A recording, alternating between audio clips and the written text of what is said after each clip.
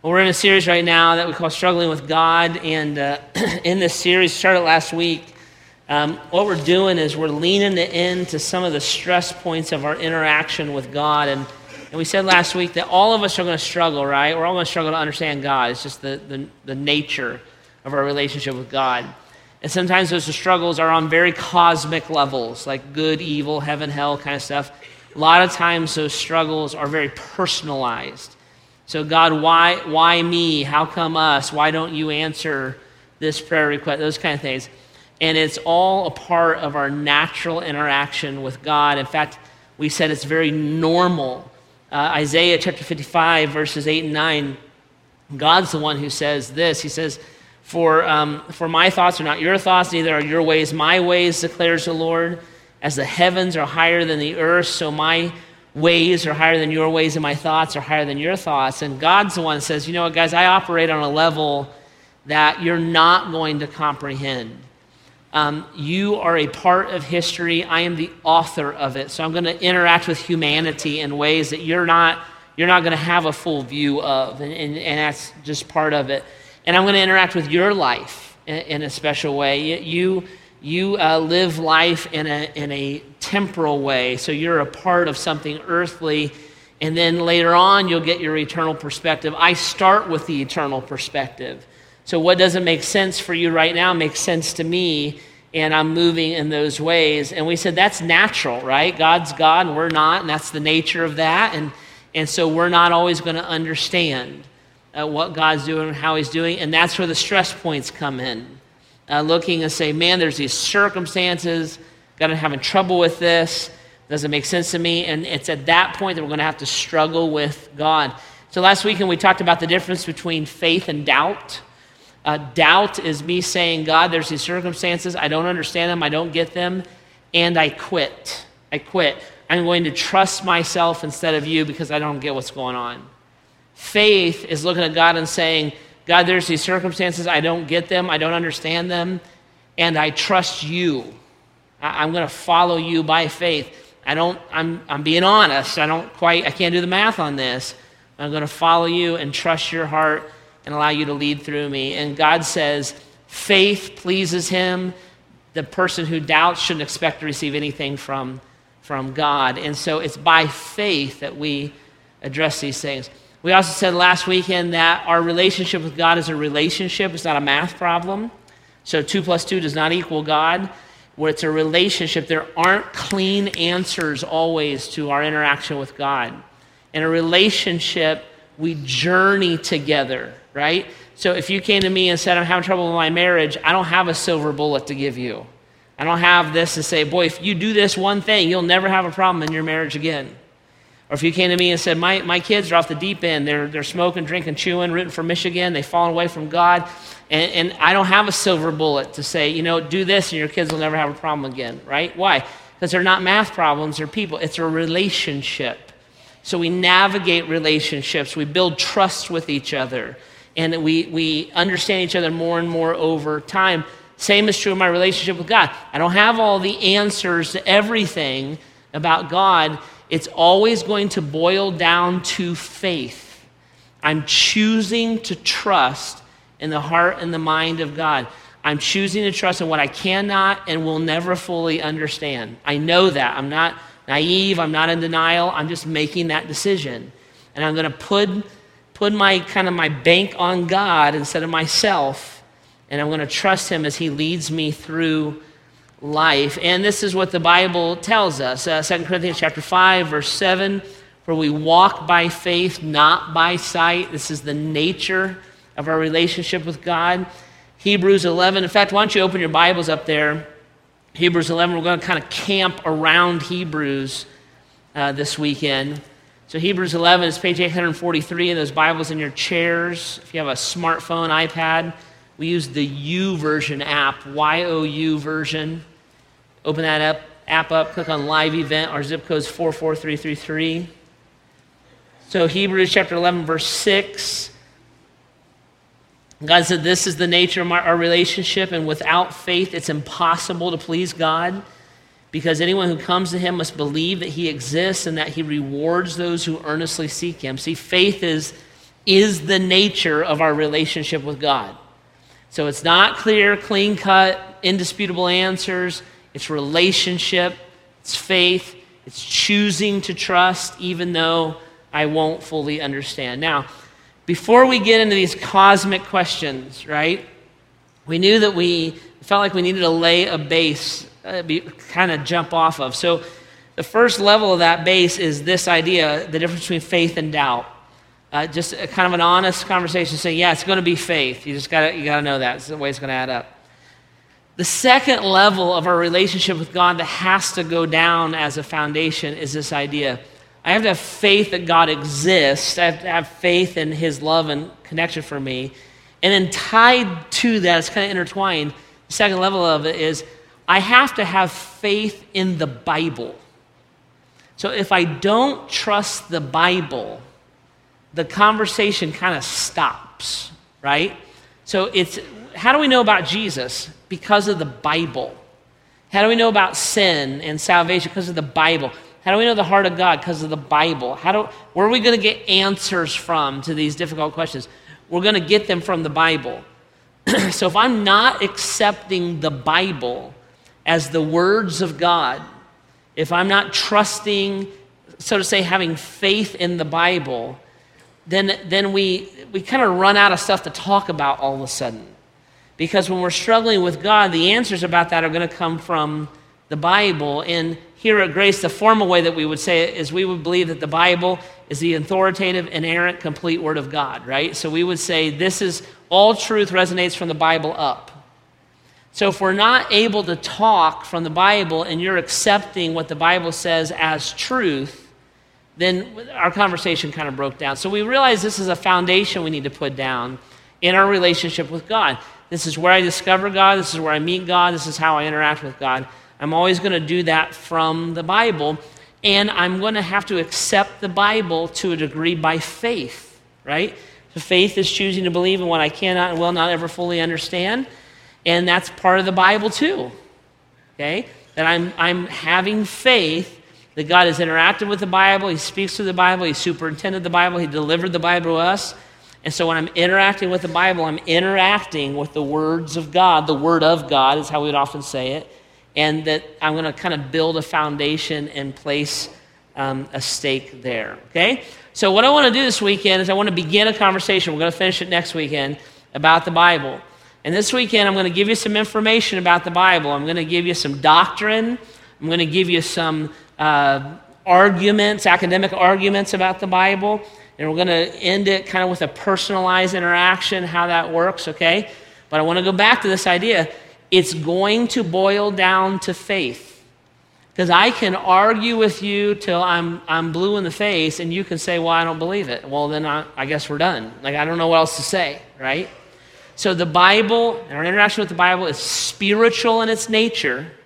And so by faith, I'm choosing to believe what the Bible says, and I'm choosing to believe what the Bible says about itself, what God says about it in the Bible, and I'm choosing to kind of make my bet there, okay? So the Bible. So let's talk about this a little bit. What I did was I talked to some basically college students, and I said, hey guys, what are your thoughts about the Bible, your concerns about the Bible, your questions about the Bible? And got some of that feedback, categorize that feedback, and I'm going to try to kind of wrap that into kind of some umbrella statements so that we can put it in a manageable time frame, and we'll just begin this conversation about the Bible. So here's the first general question being asked. It's an honest question, it's a fair question, and it's this. How can the Bible be the words of God but be written by human beings? How can the Bible be the words of God but be written by human beings? So it's like, Jeff, you say God said, then you say Paul said, then you say David said, then you say Jesus said, then what's your deal? You know, so how does that work? How can the Bible be the words of God but be written by human beings? Fair question, okay? I want to introduce you, if you never interacted with it before, to the doctrine of inspiration, okay, the doctrine of inspiration. And this is what inspiration would say. We would believe that the Bible is the inspired Word of God, and it was given to us through inspiration or through the words of God. So this is inspiration. This is the long definition of it. Inspiration is this idea, it's this doctrine that human authors receiving the words, the thoughts, and the teachings of God and recording or teaching them in their own words as God superintended the process as to allow for no error. The doctrine of inspiration is this idea: human authors receive the word, the teachings, the thoughts of God, record or teach them in their own words as God superintended that process as to allow for no error. So the Bible says about itself that it is inspired. 2 Timothy 3:16, real famous verse about this. All scripture is God-breathed. God-breathed means God spoken. It also means inspired. It's the same definition. So all scripture is inspired or spoken by God and is useful for teaching, correcting, rebuking, and training in righteousness. Another great passage is 2 Peter chapter 1. If you go to the right in your Bibles, about, 10, 12 pages, you'll come to 2 Peter chapter 1, page 854, verse 20. The Bible again speaks this idea. It says this, verse 20, above all, you must understand that no prophecy of Scripture came about by the prophet's own interpretation of things. For prophecy never had its origin in the human will, but prophets, though human, spoke from God as they were carried along by the Holy Spirit. So it's this doctrine that God intervenes through the Holy Spirit. He speaks to, he interacts with the authors. They record what God says.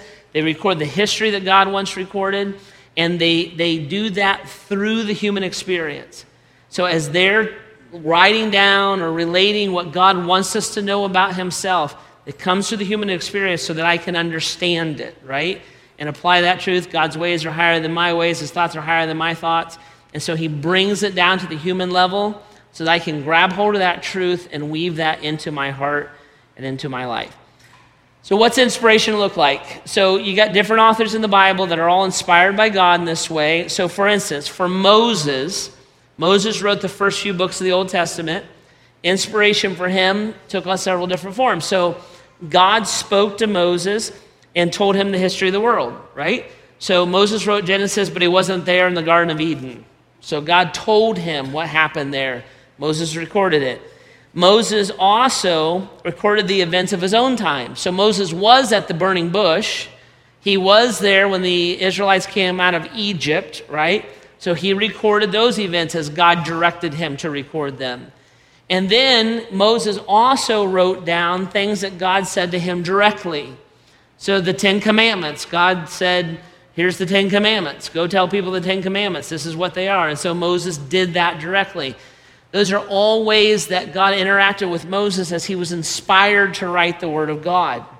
You think about the Apostle Paul. The Apostle Paul wrote most of the New Testament. And so that would show up in different ways. Some of it was Paul recording the events of his time. This happened, then I went to this place, I talked to this guy, and this miracle happened, right? Other times, it was Paul given the authority by God to speak on his behalf. So you read letters that Paul wrote to some of the different churches, and he would even say, hey, I'm an apostle, so I have the authority to speak on God's behalf, and God said he wants you to do this, this, and this, and God wants you to know this, this, and the other thing about himself or about the end of time or whatever, and he was granted that authority uniquely by God to write on his behalf. And then sometimes Paul would write down what God said directly. So Paul was taking this trip one time to this town called Damascus, and Jesus showed up. It's like, Paul, what are you doing? And Paul wrote down the words that Jesus said, okay? So he would record this. So sometimes that's how inspiration looked for Paul. Think about King David, who wrote a chunk of the Psalms, right?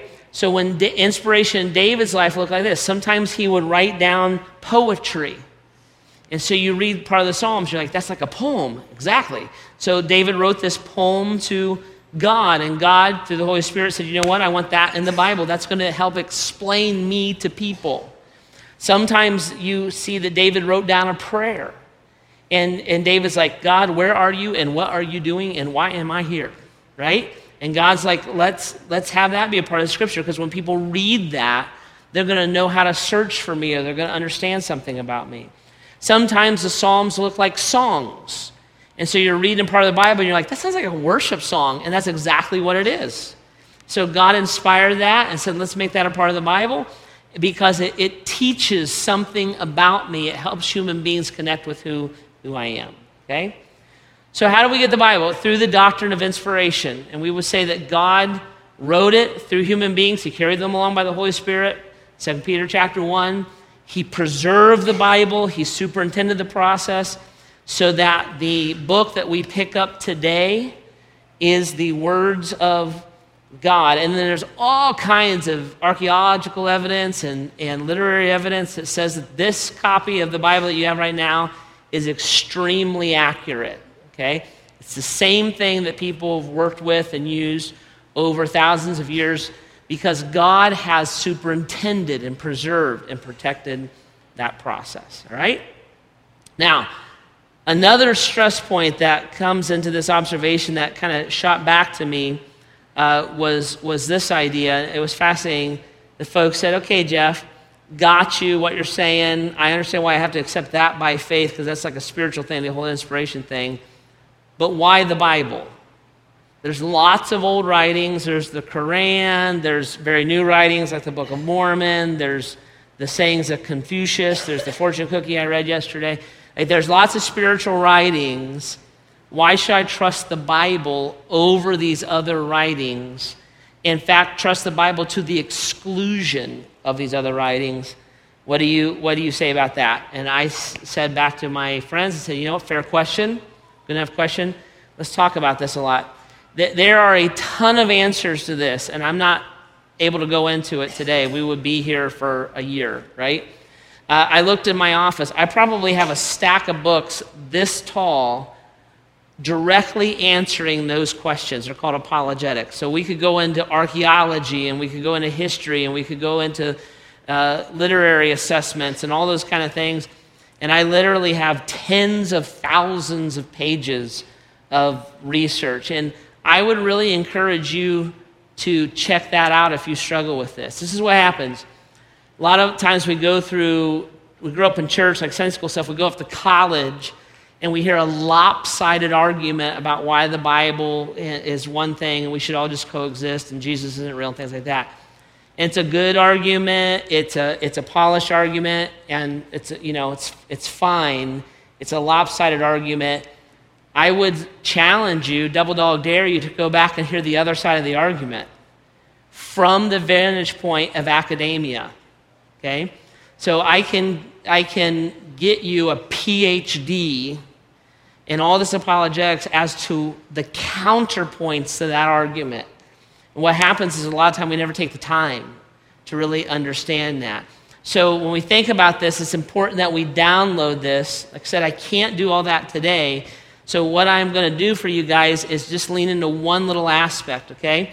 One of the reasons why we trust the credibility of the Bible is because of what's in the Bible and how it's been proven right through science, okay?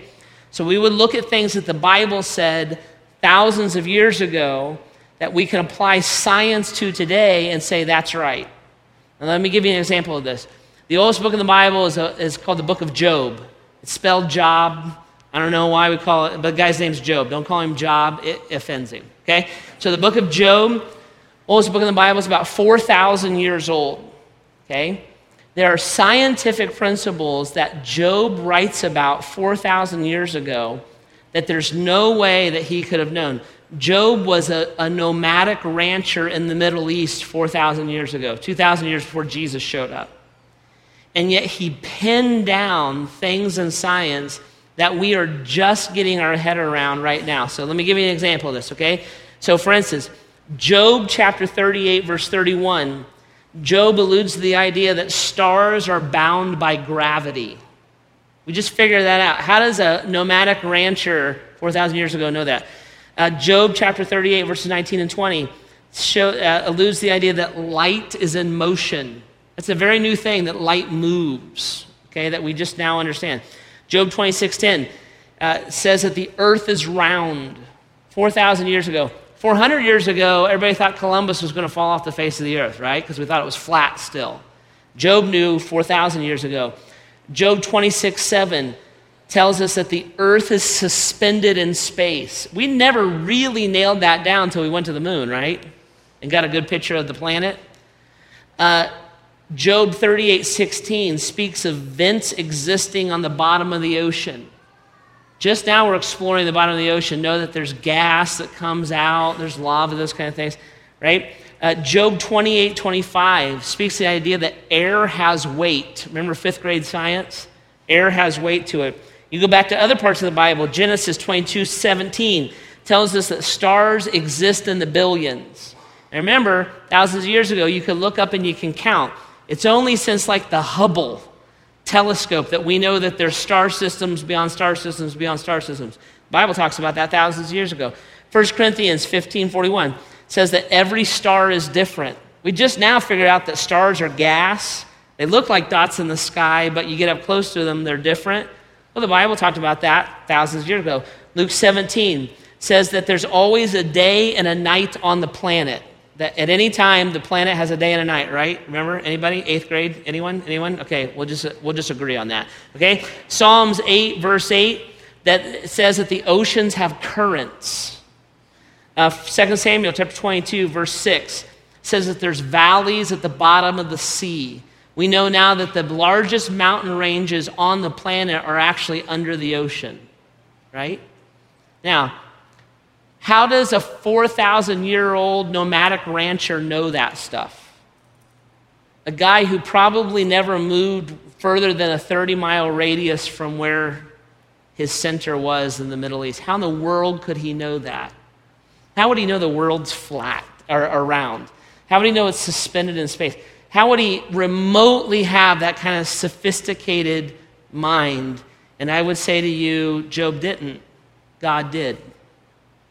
So when God inspired Job to record the truths and the events of his life, the creator of the world spoke into the writer of the book the truth about the planet. Okay? How does the psalmist know that oceans have current? You don't know that stuff. Not back then. Okay? There was no meteorological satellite to look at stuff. How do we know that? How do you know what's on the bottom of the ocean? We're just barely finding that out now. Well, the creator of the world would know those things. And those truths are in the Bible. And let me say this. I am barely scratching the surface. If you want to know more about this, send me an email. It's on the back of the program. And I will send you pages upon pages upon pages of research. I'll just click it over to you. And if you're kind of a nerd that way, some of you, I see that hand. Hey, if you're kind of a nerd that way, I'll give you all that information. We're just barely getting into it. And yet it's all woven through the Bible. Why? Because of who wrote it, right? Because God inspired it. And because through the doctrine of inspiration, God gave truth to humans as we move through it, okay? Third question that come up a lot, kind of a category, is this. Jeff, if the Bible is the Word of God, then you've got to admit that it has been used for evil purposes throughout time. The evil men and women have taken the Bible, manipulated it, and done evil things in the name of God. Do you agree with that? And if you ever come across somebody who makes that argument, you need to look them into the eye and you need to say to them, you are absolutely right. Right? Don't argue that point. It's true. Evil people have taken the Bible out of context and have done evil things with it. There's nothing to argue about there. People today take the Bible and manipulate it and hurt people and harm people with it. Everything from the guy on TV who's ripping your money off to the fanatic who's killing somebody in the name of Jesus, okay? Don't argue that point because it's true. It's a totally fair argument. It's totally right? Now, this is why I said to my friends, I accept your argument, but you got to accept mine too. Because here's my argument. For as much evil that's been done in the name of the Word of God, there's twice or more as much good that's been done in the name of the Word of God. And one of the things that's unique about the Bible is that when the Bible is used for evil by a false teacher, it's from the Bible that we correct that same teacher. So back in the day, when somebody in the name of Jesus would stand up and say, you know what, we should enslave people, the Bible says, taking it out of context and using it in a manipulative, lying way, it's the same Bible that the true men and women of God would stand up and say, no, we should abolish this. This is wrong and immoral. Okay? Back in the day when people would say the Bible says women are property, it's the same word of God that we would look to and say, no, the Bible says that before God, we're all equals. And that woman is not my property. She's my sister in Christ, and I ought to treat her with dignity and respect. So it's out of God's word, for instance, that women were elevated. It's out of God's word that we get the whole concept of human rights. It's out of God's word that we get justice. It's out of God's word that we fight tyranny. It's out of God's word that medicine was developed. Why? Because they would look and say, well, God created this world and this body. We ought to understand that. We ought to have compassion on those who need our help. It's out of the Bible that higher education was developed. All those systems came out of the Bible from the church. Why? Because we would look and say, man, God is so wonderful and magnificent and even mysterious. We ought to go pursue that knowledge and try to understand those things. It's out of God's word that you get freedom. It's out of God's word that most of the things that we value and care about and would say are right and good, they're all grounded and rooted in God's word, right? So I'll give you the argument all day that people manipulate it and use it for evil things, but we got to be fair in the conversation.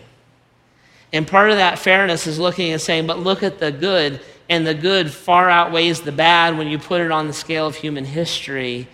And it's God's word that we correct the false teacher with, and that we rebuke them with, and even bring them to justice if we have to. It's out of the same word of God. So we have to at least have the conversation on a fair basis when we're talking about that argument, okay? All right. We could go on and on and on and on, and I'm not going to be able to do that today, obviously, but guys, what I would say to you is at least don't buy a lopsided argument. If your mind works that way and you're wired that way, great. I would encourage you to struggle with it. If you've never wondered how supernatural things happen, if you've never wondered, should I just accept this book carte blanche, I'd encourage you to go dig at that. Absolutely. And I'll put my money on the Bible all day long. It will be proven true and right when you weigh the whole arguments on both sides. And I'm not the least little bit insecure about that. So struggle with it, dig at it, and get into those things, and you'll find that there's a lot of academically based, very cognitive arguments over here that counterbalance a lot of these things, that these will break down pretty quickly when you get the other side of the evidence, the other side of the coin, okay? Now, here's the deal.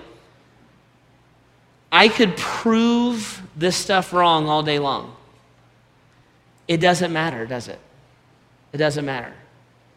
Because if I don't want to believe something, I'm not going to believe it. And that's where this whole conversation, and every conversation we're going to have here this summer, is going to always circle back to faith. I'm going to have to choose to believe something spiritual, choose to trust something spiritual, because I can prove a person wrong, and I could even be a jerk in the process of doing that. If you don't want to believe it, you don't want to believe it. It doesn't make any difference. Where the Bible gains its credibility in our individual lives is when it starts to sink into our hearts. And this is where the Bible is a totally different animal. And it's where we as individuals start to really, really trust it. The power of the Word of God is what speaks to the credibility of the Word of God. If you look back at Hebrews, page 840, and go to chapter 4 this time, verse 12. The very famous verse that tells us about the Bible, and it says this, Hebrews 4:12, for the Word of God is living and active, sharper than a double-edged sword. It penetrates even to dividing soul and spirit, joints and marrow. It judges the thoughts and the attitudes of the heart. When I interact with the Bible interacts with my soul. That's where it gets its credibility. I can prove your brain wrong all day long. It doesn't make a difference.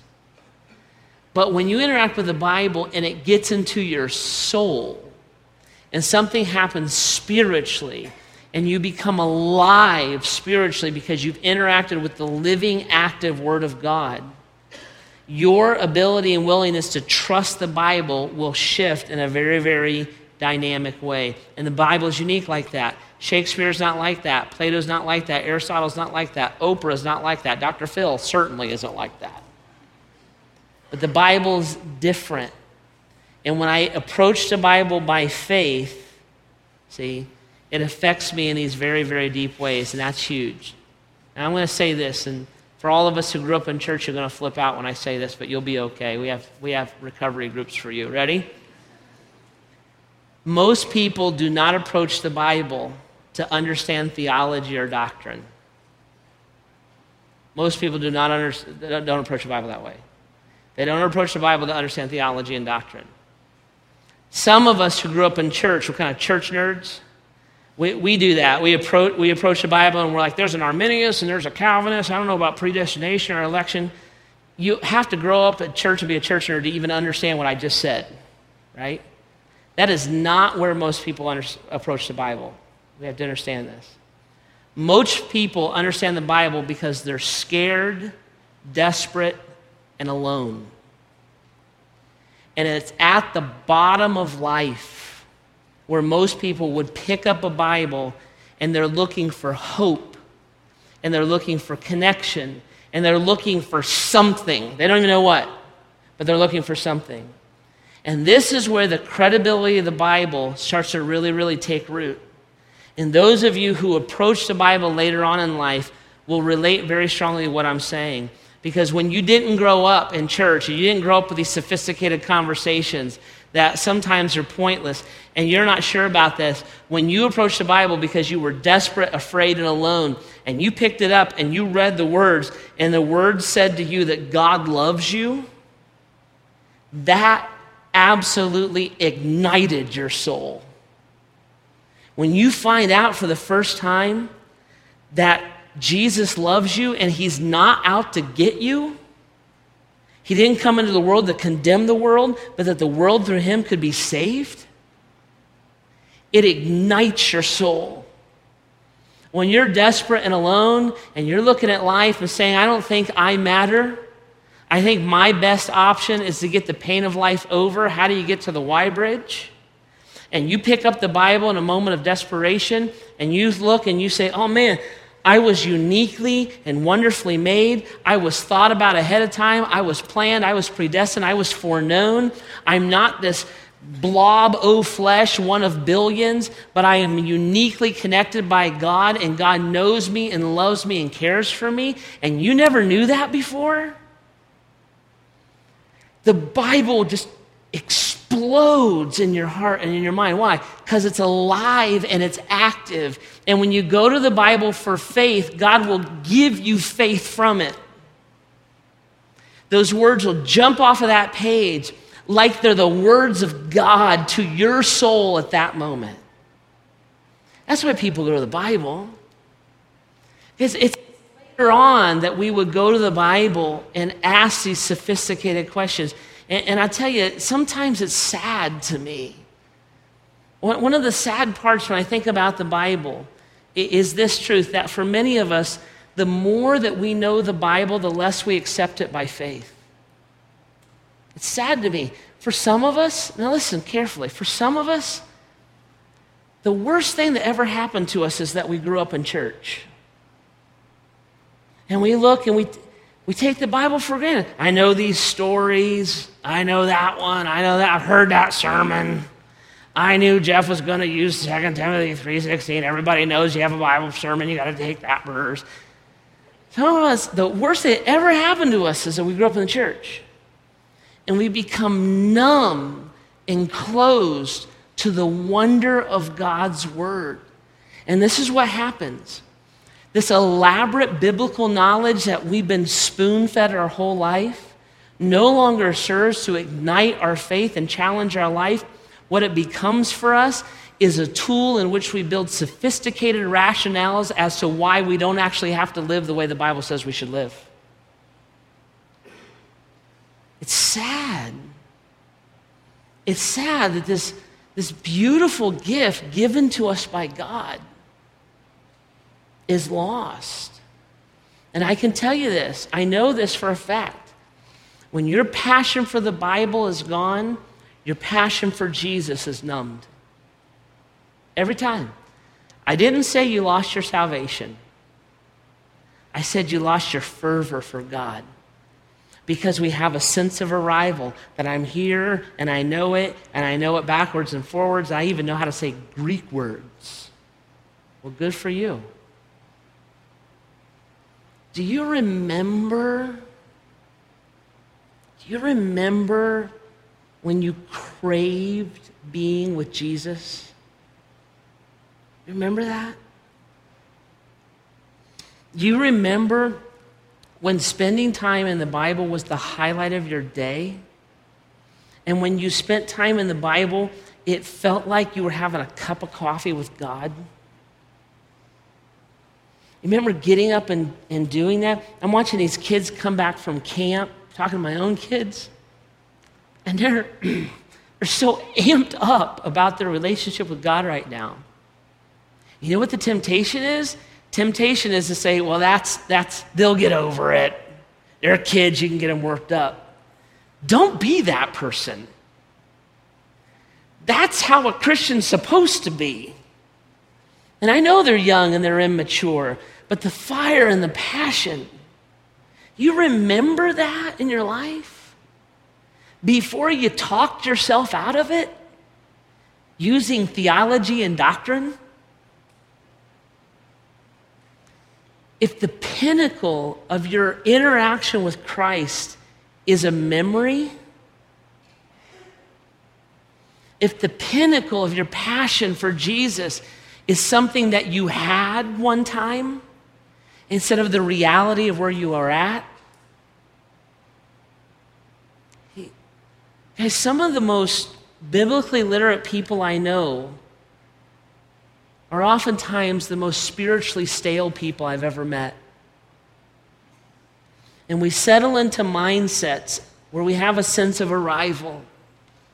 And we would rather critique how church works. Jeff said it this way, but the other guy said it that way. And the guy on the podcast, he said it this way. And church ran long, and the music was loud. The song was this, and blah. What is that? That's just us losing our passion.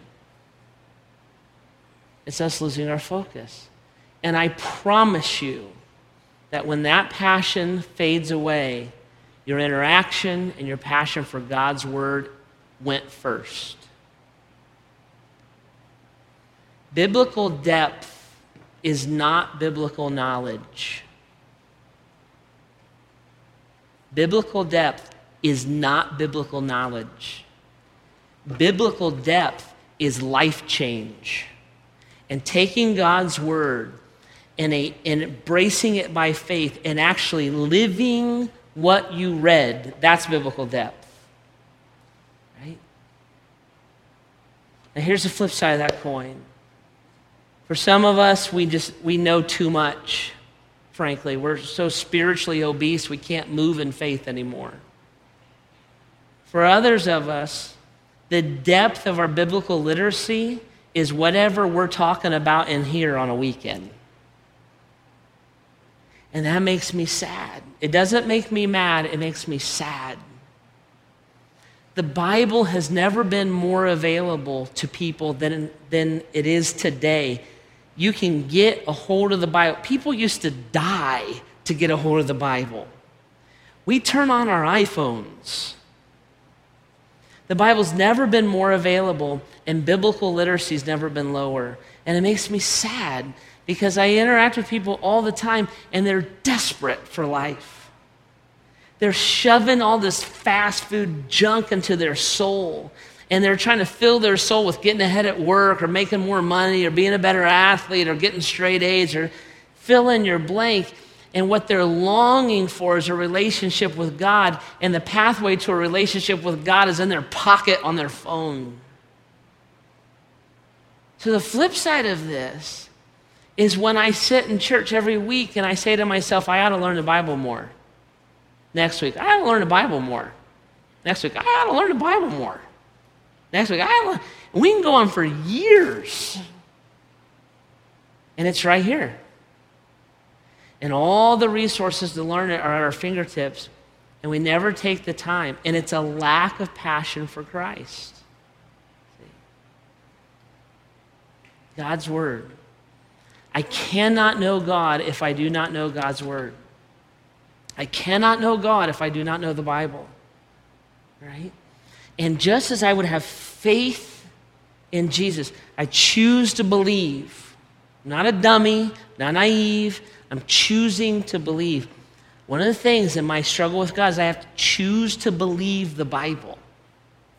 And that choice to believe is going to facilitate almost a demand, a pursuit of God's Word on my behalf.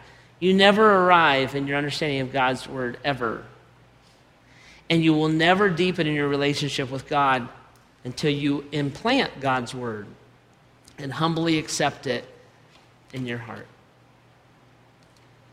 Now, guys, walking away from this weekend, this is where I would challenge you or hope that you would be. I will go two ways with this. The first way is this. If you're that person who grew up in church like me and you know the Bible inside and out, but it's not spawning a life of faith for you, this is what I challenge you. I dare you to do something. I double dog dare you to do something, okay? I dare you to read the Bible for 30 days and just do what it says. Dare you to do it. I was talking to a guy after last service. He said, I'm taking you up on your dare tomorrow because today I read that I should sell everything that I have and give it to the church. Like, you chicken, right? I dare you to do it because this is what happens, right? The more you know the Bible, the more that God ups the ante. So when you first got to know the Bible, it's like, woohoo, I don't have to go to hell. Yeah. Later on, you're like, whoa, I got to give my whole life. I think I'll settle in about here, be a good person. I dare you, read Ephesians, read Philippians, read James, read whatever, and actually just do it. Don't rationalize it away. My dad, when he first accepted Christ, he was in his 30s. The old King James said that you should go into your closet and pray, your prayer closet. So my dad would pray in a closet. He did it for 3 years. So the pastor was finding, like, you don't actually have to go into the closet, Clarence, you know. My dad didn't know any better. Now listen, no family background, no biblical background, no spiritual background. 2 of his sons are pastors and both of his daughters walk with Jesus. 2 of his grandsons are going into the ministry. Why? Because my old man didn't know any better than to just do the Bible. He raised us that way. Don't be so sophisticated that you talk yourself out of the simple acts of faith that the Scripture directs us to. So I dare you to do it. 30 days later, if your faith is not ignited, call me. I'll take you out, I'll buy you sushi. Okay? I'll admit I lose a bet, but I'll bet on the Bible all day long. That's 1. 2. If you're here and you're saying, I don't even know the book. I keep saying I should learn the book, but I don't know the book. All right, let's break this, okay? So we're going to help you with it. So this is in your program. Starting in July, we're going to offer a class called 30 Days to Understanding Your Bible. And we'll teach the class on Sundays. It corresponds with like this little book that you can study. And 30 days later, you will have a basic grasp on the Bible. So if you go to the class and you read the book and you do everything like the book, kind of walks you through, 30 days later, if you don't have a basic grasp on the Bible, call me. And if I lose the bet, I'll buy you sushi, right? I didn't say good sushi. I said sushi, right? Like gas station sushi, so make sure your health insurance is paid out, right? Okay? But listen, I have to choose. This is where we put skin in the game. God has done. He's inspired, he's preserved, he's delivered, he's given us all kinds of evidences, all right? The Bible is credible. Where it will start to be credible to you is when it starts to affect and change your life. You have to choose to embrace that way, all right? And when you do, by faith, The Bible, which is alive and which is active, will settle into your soul, start to change your life. We're going to help you with this more next week. This is kind of the why talk. I'm going to help you a little bit next week with the how talk.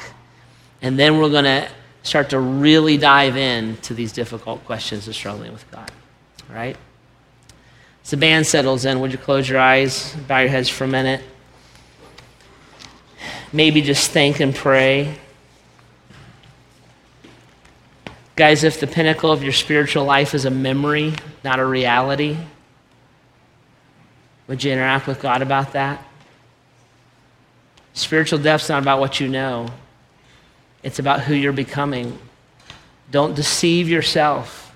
The demons know the Bible inside and out. They don't love Jesus. Okay, would you bear down a little bit, be honest before God? Where are you spiritually? What is the condition of your heart? If you're here today and you've never interacted with Jesus before, and the idea that there's a Savior, a God who loves you, and you want that. Jesus, I believe that you're God. I believe you raised from the dead. I put my faith in you. I trust the Bible. I want to know you. You can say that prayer to God today, and you'll begin that relationship. There aren't magic words. There's not a secret prayer. It's from your heart to God's heart, okay? Do you think about it? Pray about it. So we sing this song together.